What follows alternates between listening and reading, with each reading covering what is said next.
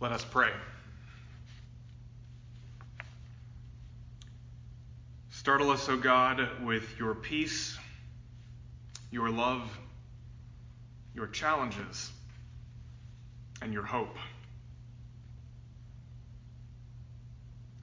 And may the words of my mouth and the meditations of all of our hearts, may they be acceptable in your sight. For you, O Lord, are our rock and our Redeemer. Amen.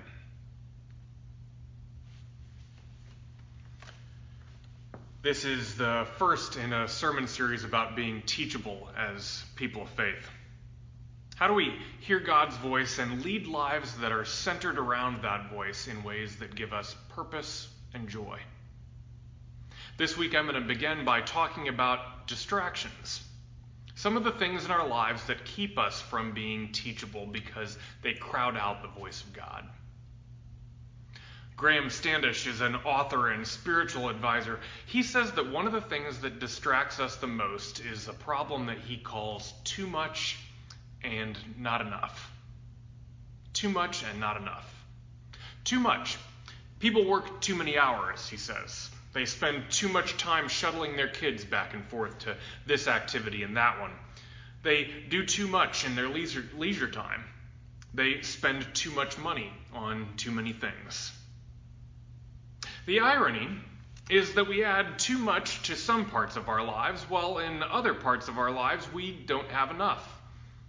Not enough time to spend with our spouses or our children, or taking care of ourselves, or producing quality work.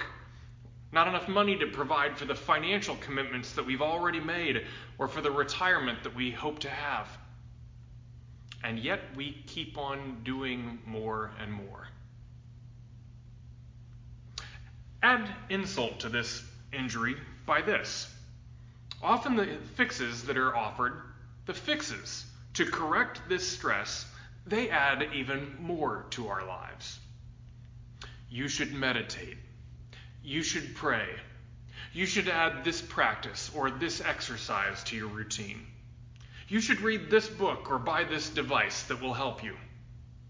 Even more when we already have too much. This is a tricky topic to talk about, especially in these days of pandemic, because I know that among you there are those who have lots of different life circumstances. Some folks feel overwhelmed. Working from home, caring for children who are at home with us, wondering what the heck we're going to do when school starts on a modified schedule, and even lacking many of the activities that we usually enjoy and the commitments that we usually have.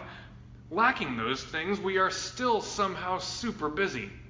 There is so much to keep up with, and these Groundhog Days somehow seem to keep on racing by. Other folks I know have a completely different set of circumstances. Single and staying at home, and older and living in a quarantined retirement community. For folks in these kinds of situations, life has slowed way down. Work is less social than it used to be. Activities and outings are not happening.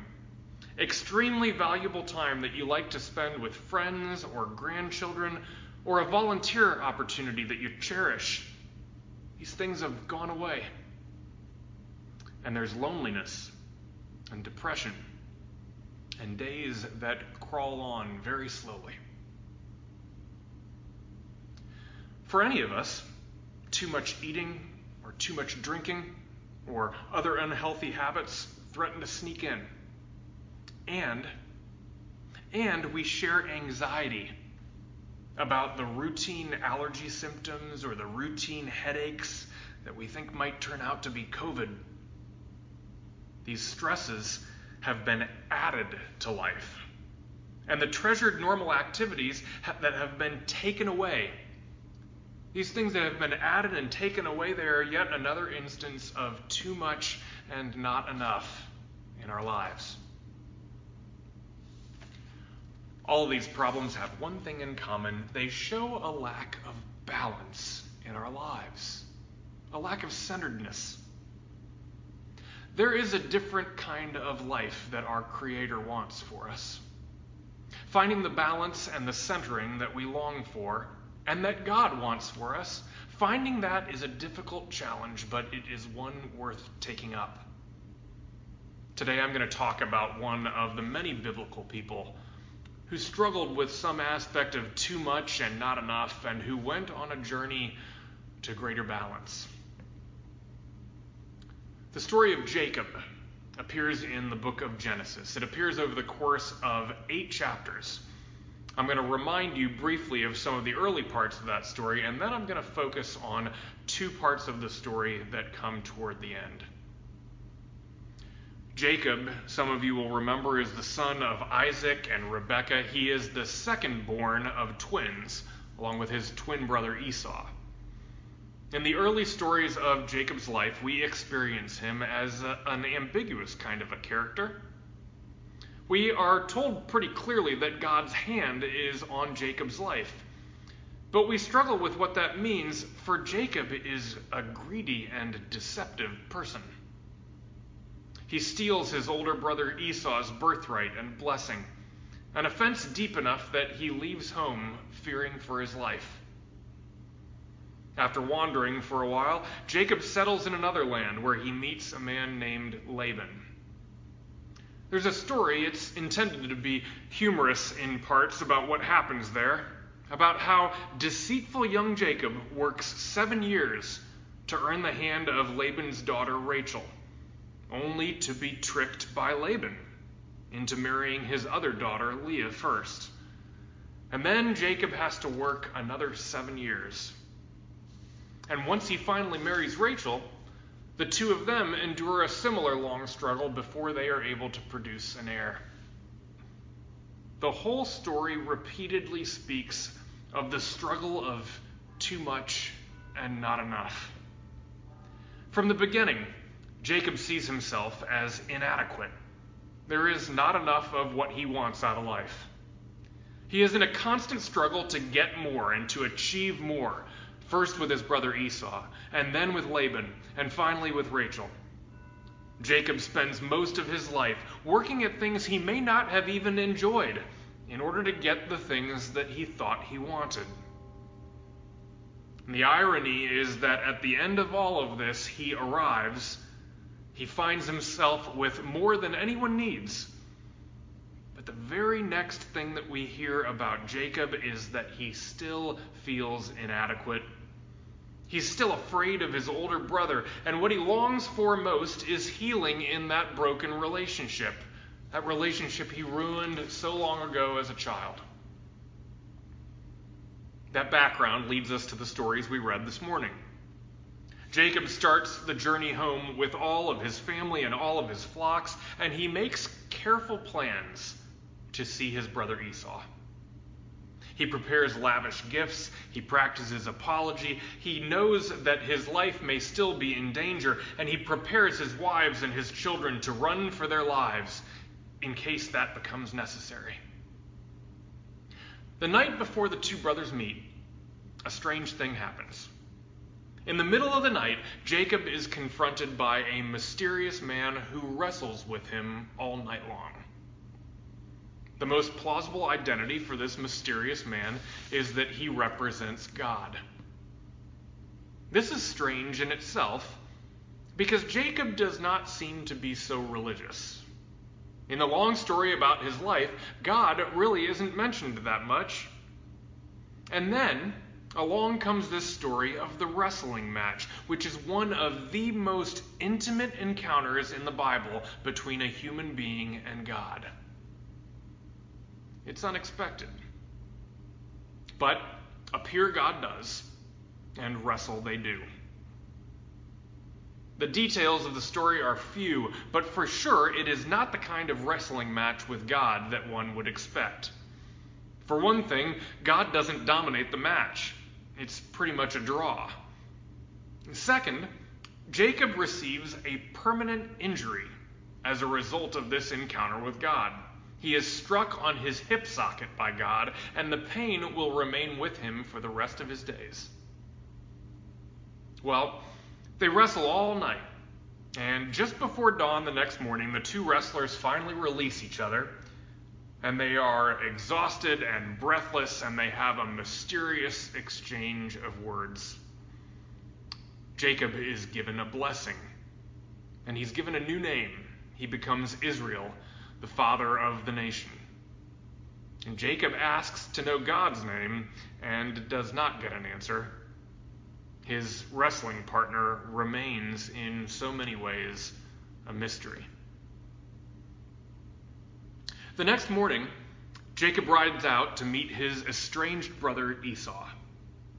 And contrary to everything Jacob the swindler expects, Esau forgives him. Our sacred text says, quote, Esau ran to meet him and embraced him and fell on his neck and kissed him, and they wept. Jacob then tries to give Esau gifts, which Esau says he doesn't need. Jacob is surprised by grace in meeting his brother. For all that he has lost, Esau is the one who seems to be at peace with the life that he has. In Esau, Jacob meets someone who does not see himself as inadequate, but knows that he has enough.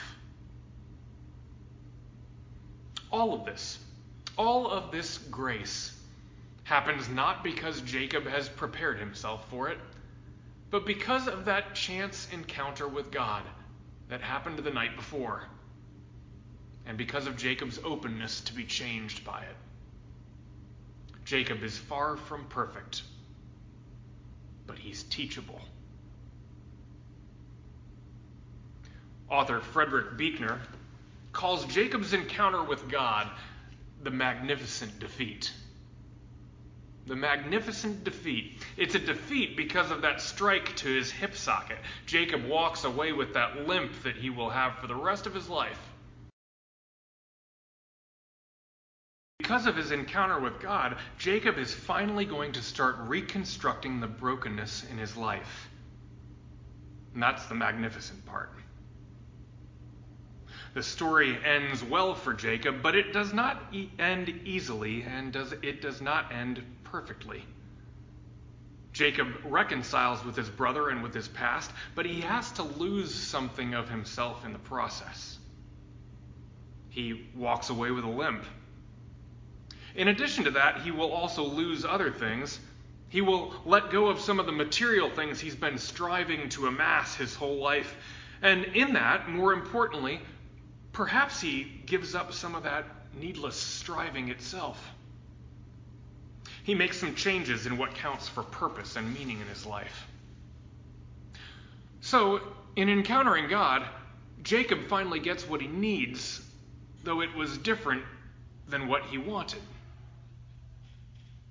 The author and spiritual director Graham Standish, who I spoke of earlier, he offers some things for us to think about as we reflect on what it means to have too much and not enough in our lives, as we try to embrace the better life that God wants for us. Importantly, I wouldn't call these insights answers or solutions. He offers some things instead for us to think about so that we can be teachable. One of his insights is that to hear God's voice, we need for the broken places in our lives to be healed. And that healing, he says, that healing is different than a cure. To be cured means to be absent of all illness or disease. That kind of a cure may just not be possible in some of the parts of our lives that are broken. But it may be possible to experience healing in our broken places, to become a more healthy person despite the continuing presence of brokenness. One example of how this works that may be familiar to you is addiction. Many people who are in recovery experience healing in the midst of real brokenness in their lives. By choosing to leave behind an addictive behavior, they experience a rebirth in wonderful parts of their lives that had almost been destroyed by addiction. But it comes at a cost. Leaving the addictive behavior is very hard work. And not only that, but they are not cured of the addiction. The addiction doesn't go away. It requires regular, even daily discipline and support and encouragement to live with this element of their life that has become too much. Sort of like Jacob's injury to his hip. The addiction will always be a part of them. But even though it is something with which they struggle, that struggle itself may even remind them of the blessings they've found in recovery. There are other examples. Many of us know someone, perhaps it is you, who has suffered through a terrible illness or endured a devastating loss. Perhaps that suffering did not go away entirely, but it has led to some other kind of healing. A renewal of the right priorities, the restoring of a relationship that had been broken, a reminder of the preciousness of the time we have on this earth. And there are other smaller ways in which these healings happen all the time. I know that for me, the added demands of COVID are working a kind of healing in my own life. I'm a pretty driven person who likes to be accomplishing things all the time. I'm getting a little bit better, week by week, at being with my little children and not accomplishing anything. Just enjoying the time with them. And reminding myself that there will be a time that is here before I know it when they're not so excited as they are now to spend time with their dad. So I need to enjoy it while it lasts. I'm not cured of my need to move faster and get more done. I probably never will be cured of it. But maybe I'm getting more accepting of those imperfections that will always be a part of my working and my parenting because they're a part of who I am. Maybe I'm making some peace with giving up some things in order to receive other kinds of gifts. I wonder if others of you are experiencing anything like that. I'll end this way for today, and I'm going to try to say this carefully. The pastoral staff here at Knox, we work regularly to share stories and to share resources for spiritual growth in the communications we send to you. And we're going to start sharing some additional resources through a wellness ministry that we're working to create. What I want to say carefully about this is that these resources are not more things for you to do. We are very much aware of the stresses and burdens that you are carrying and the variety of experiences that are out there. Not everything that we send will be just right for you. That's a guarantee. But we will share some things that may help if you are struggling with loneliness or boredom. And we will send other things meant for folks whose days are already feeling impossibly full. We are living in a world that is in need of so many kinds of healing. Often we cannot bring about the healing we need by ourselves, or in the timing we would choose, or in the way that we want it, or without a struggle or a loss. But God has a way of giving us what we need and helping us understand that we have enough. Sometimes God shows up for a wrestling match that lasts a long time.